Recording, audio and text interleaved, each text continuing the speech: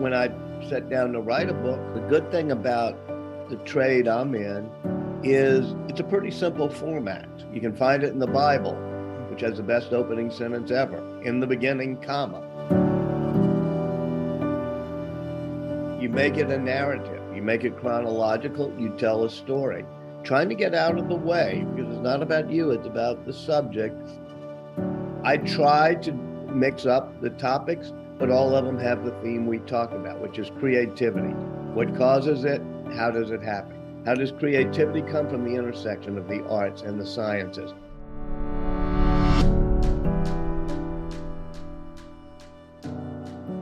Welcome to Straight Talk, a podcast about big ideas featuring candid discussions with some of the world's foremost thinkers and doers. I'm Hank Paulson, chairman of the Paulson Institute, and today I'm speaking with Walter Isaacson.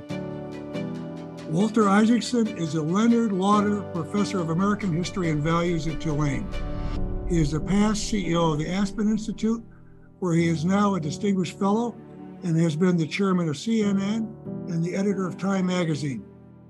Walter is a prolific author and has written biographies of Jennifer Doudna, Leonardo da Vinci, Steve Jobs, Albert Einstein, Benjamin Franklin, and Henry Kissinger. He is also the author of The Innovators, how a group of hackers, geniuses, and geeks created the digital revolution, and co-author of The Wise Men, 6 Friends and the World They Made. He is currently writing a biography of Elon Musk. Walter, welcome to the podcast. It's great to be with you. Walter, I've been a big admirer. You've been a real thought leader and a difference maker in a number of important areas, and I really appreciated the opportunity to work closely with you when we set up the Aspen Economic Strategy Group. So I'm looking forward to today's discussion. Now, let's start in New Orleans, Louisiana, where you were born and raised. What was it like growing up in New Orleans? Talk about your upbringing and how it shaped your early interests. Well, here I am sitting here in New Orleans, right on St. Charles Avenue, about 4 blocks from where I was born, about 8 blocks from where I grew up, and about 6 blocks from where I went to nursery school and then high school. So it's good to be home. I have deep roots here. And one of the things about New Orleans that you'd appreciate, Hank, is that it's a port city of a variety of peoples who have come over the past 3 centuries to New Orleans, starting with the Chickamauga indigenous people, then the French and the Spanish and the Germans and the Italians and the Jews and slaves and freed slaves and gentlemen of color and the high Creole aristocracy, as well as the Cajuns. When they come together in a place like this, that type of diverse backgrounds, I think, helps create a spark, which adds to innovation, creativity, and for that matter, art. I mean, you can just take jazz, which I was very involved with growing up right around the corner here. You know, I used to play clarinet, and I studied people like Louis Armstrong, whose parents had come down from the plantation, members of the Sanctified Church, but he listened to and sometimes played at the French Opera House, was in part of the Creole Foxtrot orchestras, and then the the Americans coming back from the Spanish-American Wars, hawking their horns, and a nice Jewish peddler named Karnofsky bought him a horn and told him to play the horn on the back of the peddler's cart to attract customers. All of that comes together to create great art. And I feel very privileged I lived in such a diverse environment. Well, Walter, as that answer to that first question shows, you have a gift for storytelling. And of course, anyone familiar with your writing knows that's the case. So where did this come from? I had a mentor. I used to call him Uncle Walker, didn't quite know what he did for a living. We'd go water skiing with his daughter. He was sort of a cousin, friend, that sort of thing. And we always say, Ann, what's your dad do? He's always sitting on the dock eating hogshead cheese and drinking bourbon. And Percy said, well, my dad's a writer. His name was Walker Percy. And of course, you've heard of him. He's a famous writer, was a famous writer, wrote The Moviegoer and many other great books. But back then, he hadn't even published a novel. And I did not know you could be a writer. I knew you could be an engineer like my father and grandfather, or a doctor like my uncles, or a lawyer perhaps, or a fisherman. But I thought, okay, you could actually just sit around and write all day. And eventually the moviegoer came out. I was about 10, 12 years old, and I read it. And it was a beautiful tale, but it kind of was above my head because it had lots of philosophical lessons. So I asked Uncle Walker, what are you trying to teach in here? What are those lessons? And he said to me, there are two types of people who come out of Louisiana, preachers and storytellers. He said, for heaven's sake, be a storyteller. The world's got far too many preachers. A great story. Now, Walter, I'm going to switch gears a bit. You've had a multifaceted career as a media executive, journalist, the impactful builder and leader of the Aspen Institute for 15 years, and now as a university professor. Of course, throughout this time, you were the author of many books. Sir Walter Isaacson, the author, is the constant. But is there another common thread between all of these jobs? What role have you enjoyed the most? Well, there are a couple of things. One of them is that I'm sometimes a generalist. Maybe you could disparage it as a dilettante. When I first went to Time magazine, there was a position called floater. It's almost like maybe utility infielder, you'd call it in Chicago. But a floater would get up every week and on Monday look at the staff list. And 1 week you'd be writing medicine. The next week you'd be writing in the music section. The next week you'd be doing foreign policy, or maybe the business section, or maybe the science section. And so you learned a lot about different fields. So I always defined myself as somebody who loved to know all I could possibly know about every different field. The people I write about, partly because I consciously chose them for this purpose, are that way. Leonardo da Vinci is the person in history who most knew everything you could know about every field that was knowable. Likewise, Ben Franklin. We think of him as a doddering dude flying a kite in the rain, but those electricity experiments, most important science experiments of the time. So Franklin understands how to connect science to governance, to checks, to balances, to Newtonian mechanics, to music, to art. So does Leonardo. So does Steve Jobs. They connect the arts and the sciences. So the theme of what I hope my life has been, and the theme of my books, is that creativity comes from those who can connect the arts and the sciences, who can connect engineering to poetry and liberal arts and the humanities. Yes, Walter, and intellectual curiosity is a key part of that. It's an interesting thing. I've said to people all along, there's a push towards specialization. And, specialization will make an average performer better than average. It'll make a good performer better than good. But what you really want, if you really want to excel, you're going to be a generalist. You're not going to get pushed to be a specialist unless you need to be. So again, I totally ascribe to what you've just said. Now, in your books, you gravitate toward innovation and genius, writing about some of the world's foremost innovators, creative figures, and geniuses. Leonardo da Vinci, as you've mentioned, Albert Einstein, Steve Jobs, Jennifer Doudna. And I know of no one better to place the current frontiers of today's technology in a historical context. But I want to start with some of the lessons from your books. Let's begin with genius. What makes a genius? What do some of the history's greatest minds have in common?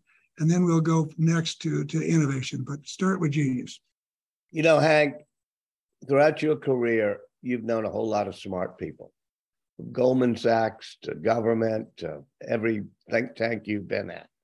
And at a certain point, you realize, as I did, that smart people are a dime a dozen. They don't always amount to much. Now, some of them, like your friend Larry Summers, are so wickedly, awesomely smart, they amount to something.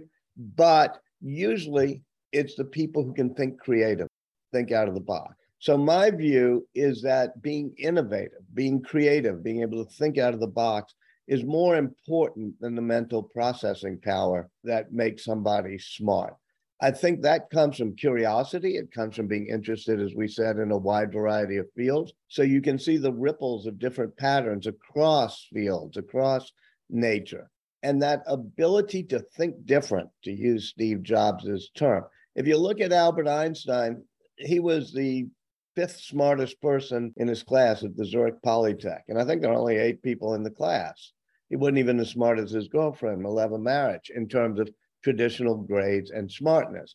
But when they're trying to figure out why the speed of light always seems constant and why Maxwell's equations, even if you try to catch up with a light wave that follows Maxwell's equations, the light wave will always travel at the same speed. Einstein thinks out of the box and says, I get it. Time is relative. Speed of light's always constant, but time is relative. It takes them a while to figure out, what are you talking about? Time is relevant. But that's the type of out-of-box thinking that made him a genius and people like Poincaré merely smart. You know, Walter, it's interesting because at a much different level, I've always made the point that I can look at someone very early on and make a pretty good assessment by asking myself, are they defining their job expansively? You can have a very bright young associate at Goldman Sachs or Treasury that when you ask a question, does all the work, very smart, answers the questions right. But the best ones say, how does this fit into the biggest picture? You know, how do I think out of the box? How do I do that? Now, you gave a very good explanation of an innovator. Can you give us or give me the example of an innovator who may not be a household name like Steve Jobs? Well, as you know, I wrote a book recently about gene editing, about the ability to use something called CRISPR, which is not all that complicated because bacteria have been using it for 1 billion years and they're not much smarter than we are. And then with the CRISPR molecule, you can edit human DNA. You can make yourself taller or make your eyes blue or whatever you want in the future. It's not quite safe yet. And the person who thought of that was Jennifer Doudna and her partner in research, Emmanuel Charpentier, a European. They won the Nobel Prize a couple of years ago. And they're not household names, but I do think that the innovation of being able to edit the human genome, and by the way, it uses a messenger and single guide RNA technologies that we're using for our COVID vaccines now. But the ability to treat molecules the way we treat microchips, in other words, to take molecules and reprogram them the way we reprogram microchips, that will be the advance in our day and generation that's as important as the one 50 years ago when Bill Gates and Steve Jobs with the Homebrew Computer Club, and they realized that the microchip had just been invented. So, Walter, I want to now switch to policy. So, in today's world, how does the U.S. stack up in terms of leadership and innovation? And do we have the right policies, programs, and institutions to continue to foster innovation? Yes, and let's start with the good news. We have a set of policies that were instituted after World War II that has created the greatest research and innovation engine in the world. And it's a policy framework. It's not, so it's exactly up your line. It was done by probably the most important, least known policy person of that period, Vannevar Bush, who was in charge of scientific policy for Roosevelt, then Truman, and then to some extent Eisenhower. He had been a provost at MIT. He was a founder of Raytheon, and he was in government, and he oversaw the atomic bomb project and the laser project and all scientific research during the war. His foot was in all 3 camps: academia, private industry, government. And so what he did after 1946 in a paper called Science, the Endless Frontier, is say that our research in our country should be based on a collaboration between government funding, academic research centers, like, in your place, University of Chicago was one of the biggest and still is, and private industry. And you had to have a whole lot of complicated laws and regulations to figure out how to do it. Like Birch Bayh and Bob Dole, your friends, created the Dole-Bayh Act to say if government research funding is used at a university to create something of value that's patented, here's how we're going to divvy up the proceeds. And so things like the transistor, which happens at Bell Labs, or the microchip, or for that matter, messenger RNA at University of Pennsylvania. These things all get translated from being an academic idea and then being government-funded research and then being a commercial product. That's how we beat every country so far. However, you can look at some downsides. I've been traveling with Elon Musk, just got back. He's my next topic. And he was introducing his Optimus robot. Now, if you want to go online and see this introduction of a new robot, there's 17 people on stage. Out of the 17 people on stage, including Elon Musk, one out of 17 was born in the United States. The rest had come to MIT and Carnegie Mellon and Caltech and Stanford and gotten green cards after they gotten their PhDs. And they're part of this renewal of America's innovative things. So immigration has been an engine of innovation and research and development. And I'm afraid that we're messing that part up.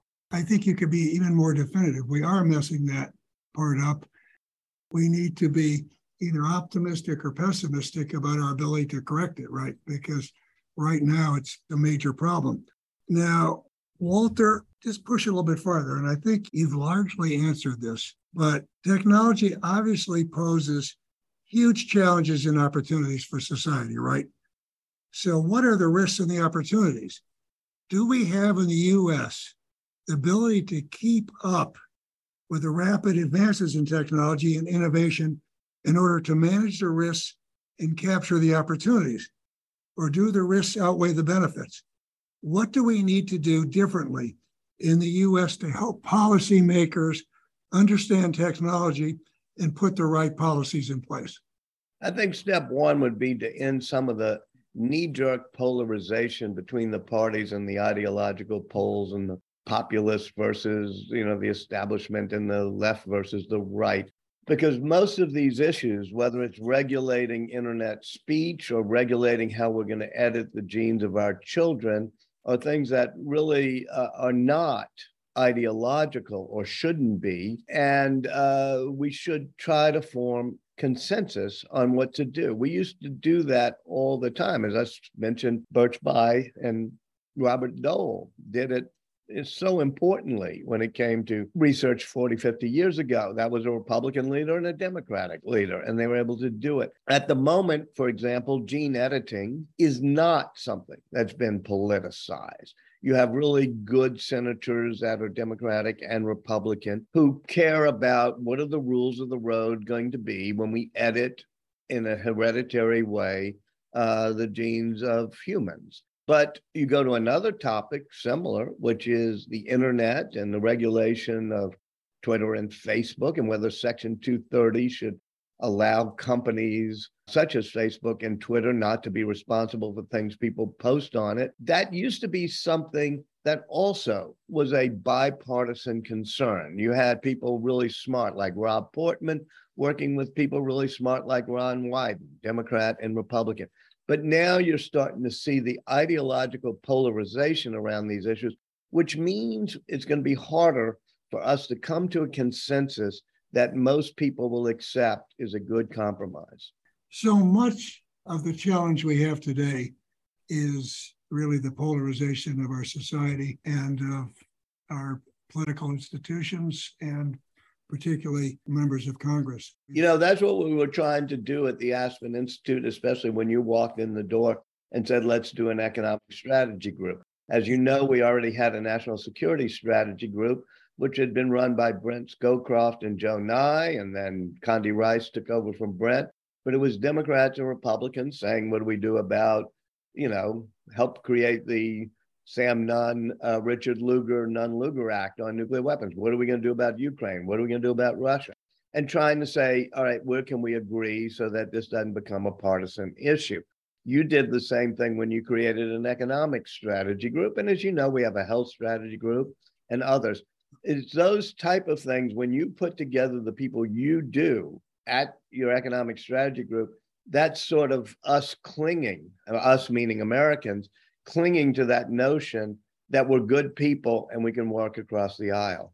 And, the American people, I'm convinced, are good people.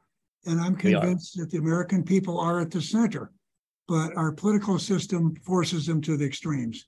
Correct. And that's what's got to be fixed most importantly, is the dozens of things, at least the dozen that are stand right out, that push us to the extremes, as opposed to doing what the Aspen Economic Strategy Group, which is let's unify and unite. Absolutely. Now let's talk about Walter Isaacson, the author. You've written a number of definitive biographies which break new ground even on the most well-known figures. That takes a serious commitment of time. And given that level of care, research, and thoughtfulness that you bring to each of your books, each biography is a multi-years long commitment. How do you decide, Walter, what to write about? And what is your process for writing a biography? I have, just marveled at how you are able to do that while maintaining the rest of your workload. Sometimes journalists that work for one publication or another will take a leave of absence and write a book. I've never known you to take a leave of absence. So I don't know how many hours you need to sleep a night, but talk a little bit about how you decide what to write about and how you go about it and how you manage everything else. I'm somebody who loves to be a storyteller, as we said at the beginning of this podcast.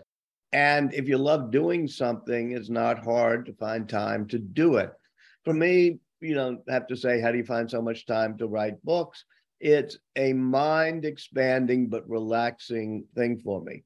I try to mix up the topics, but all of them have the theme we talked about, which is creativity. What causes it? How does it happen? How does creativity come from the intersection of the arts and the sciences?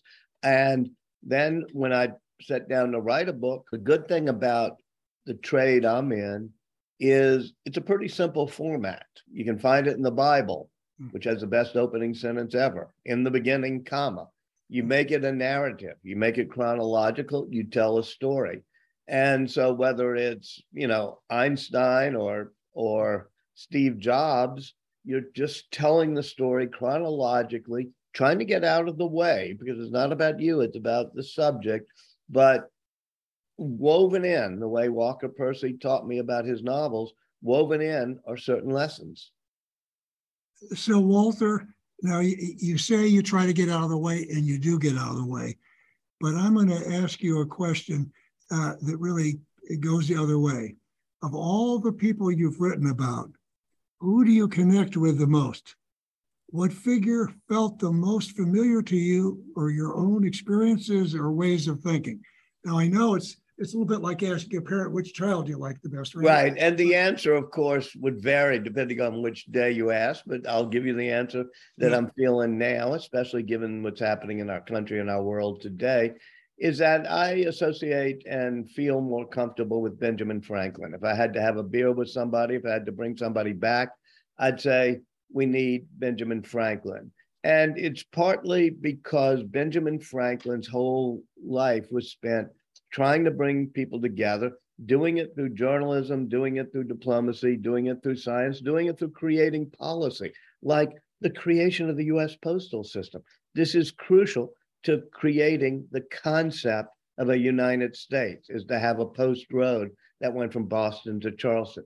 All of these things make Benjamin Franklin the person that I would say, hey, I am most interested in, particularly because he loved ingenious devices too. He was an inventor. As you know, he invents the lightning rod and the Franklin stove, but dozens of other things, odometers, ways to take books off of shelves. So I just got my new iPhone. I'd be saying, Dr. Franklin, let me show you how the camera works. Let me show you how the calendar works. And he would be the person from 300 years ago who would be most able, I think, to say, I get it. That's really interesting. Yeah, and your biography is a page turner. And I thought I understood the guy, but just all the time a problem solver. Even when he's coming back to the U.S.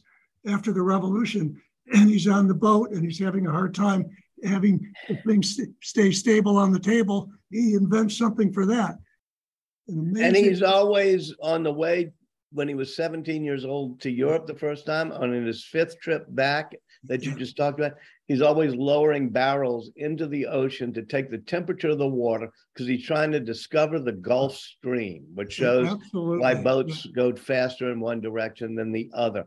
So you talked about curiosity. To me, curiosity is trait number one. Even in your 70s, you should be lowering that barrel into the water and saying, how's the Gulf Stream work? It's just amazing. Now, Walter, so as we've said repeatedly in this interview, you're a student of the history of innovation. What does this history tell you about our capacity to solve some of today's biggest challenges? Well, I think let's take what may be the biggest challenge in general for the planet, which is climate change, something that you've been deeply focused on, you and Wendy, for which thank you. And one problem I sometimes have with people who are worried about climate change is that they focus on, how to stop a, oil and refinery or something being built, which I'm all in favor of, and certainly shutting down coal mines. But they aren't quite as interested in the innovation that could help solve this problem. When you start talking about carbon capture, when you start talking about the need for nuclear plants, when you start talking about lithium battery refining, there are upsides and downsides to all of those things, but we cannot be knee-jerk against new technologies, knee-jerk against innovation if we want to fight climate change. So I would say that we should be more eager to embrace the innovation that could help us with climate change. And some of that NIMBYism, that not in my backyardism, even here in Louisiana, with they want to do big solar farms. And then people saying, well, no, that will ruin the view. Or they're trying to do a lithium battery and lithium refining. Lithium is a very common chemical. There's no shortage of lithium, but most of the refined lithium comes from China. We need to reduce that to below 50% if we're going to be safe in making batteries. So all of these things, I think, are important, innovative steps to making batteries in the U.S., making solar panels in the U.S., making the microchips that can stabilize the grid, doing nuclear, doing solar, doing wind, but also carbon capture. And I think we should not be afraid of innovation being a component, just one component of the solution to the problem of climate change. It's got to be a huge part of the solution. And what I've seen in working with many of the most innovative U.S. companies, they are doing some great work right now. Now, they're going to need more support from the government, and they're going to need, in order to roll these new technologies out and make them commercially viable at scale. But I think there's a lot going on in this area. And the less known, but maybe one of the most important aspects of the Inflation Reduction Act, good name, I guess. I don't know how they came up with that name, but one of the best things for climate in that act is something that even you as an expert probably haven't focused too much on, which is the very smart and gradual increase in the amount of battery subsidies for lithium ion, cobalt, and nickel batteries made in the United States or in North America or in friendly countries, and how that has now caused Panasonic to decide to do battery manufacturing. It's caused Tesla to increase the battery manufacturing. Those policy subsidies for clean battery manufacturing, not something that made the headlines in that bill, but it will probably have one of the biggest impacts. I agree with you. And there's already a fair amount of discussion about companies, a number of overseas companies and others building businesses in the U.S. So you will see job creation as well as climate innovation coming out of that bill. Now, Walter, you've written about great managers like Steve Jobs, but you've also spent many years in leadership roles yourself at CNN, Time, and at the Aspen Institute.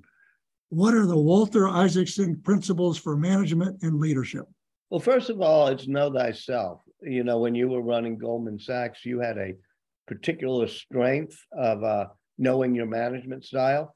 And when you know yourself, you put people flanking you as deputies who fill in for things. That might be Bob Steele, our mutual friend, or many others that work with you, be it at Treasury or at Goldman. When I was young and a reporter at Time, and then became a writer, I was having the time of my life. In 1980s, I was covering the fall of communism. I was traveling around the world. And I moved up the management ladder rather quickly, partly because people who were my bosses quit or got sick or had problems. And so it was a quick turnover at Time. And suddenly I'm national editor and then eventually editor.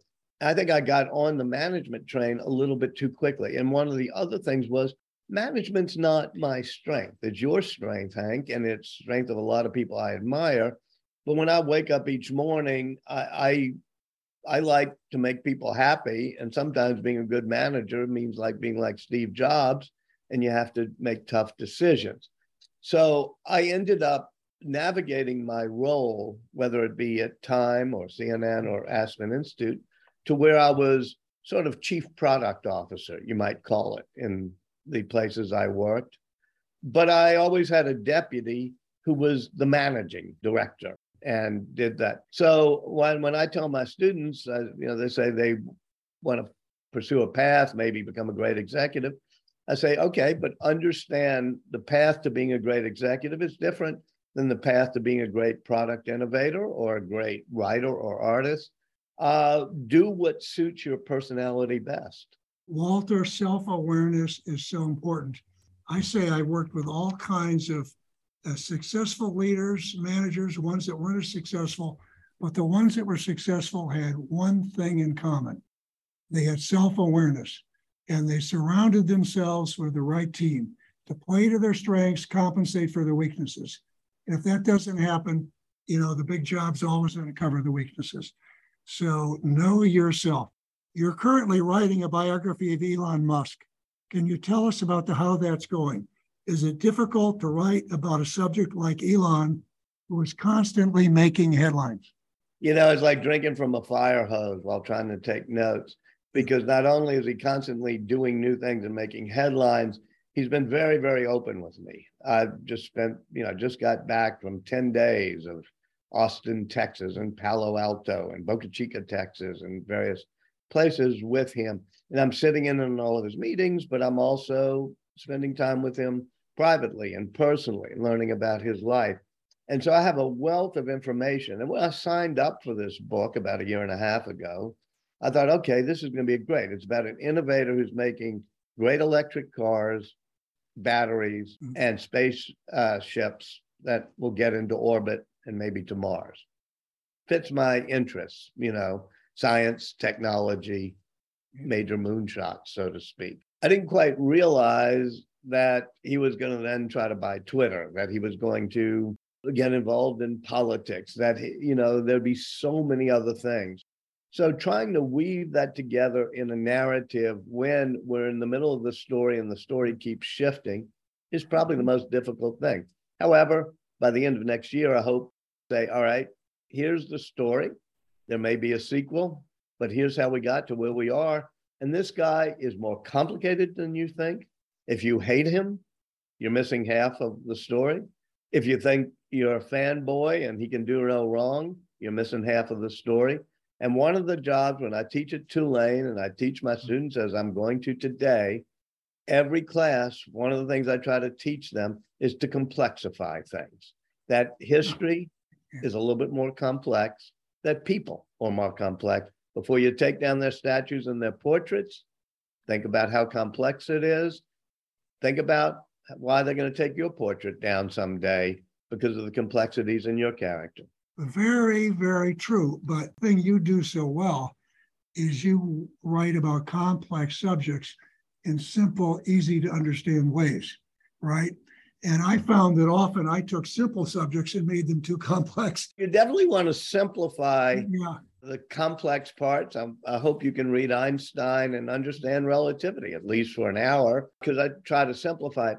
That said, you can simplify the very complicated things, but you can realize that a James Watson, who discovered the structure of DNA, and you can make it beautiful and simple how he made that discovery, but that he's a very complicated person. His racism, his anti-Semitism, and you have to understand the person as a whole. You sure do, and boy, you do that. So, Walter, let's close with your advice to our young listeners. What advice do you give students who are navigating their lives and careers in today's rapidly changing world? First of all, for my students, I say get out of your comfort zone right away when it comes to what you're studying. If somebody tells me they're studying English and poetry and some of the liberal arts or humanities, I say, yeah, but are you taking a chemistry course? Are you taking a science course? Physics? You can do math? Oh, I don't do math. I said, well, the world, if the language in which the good Lord painted our universe, that language is math.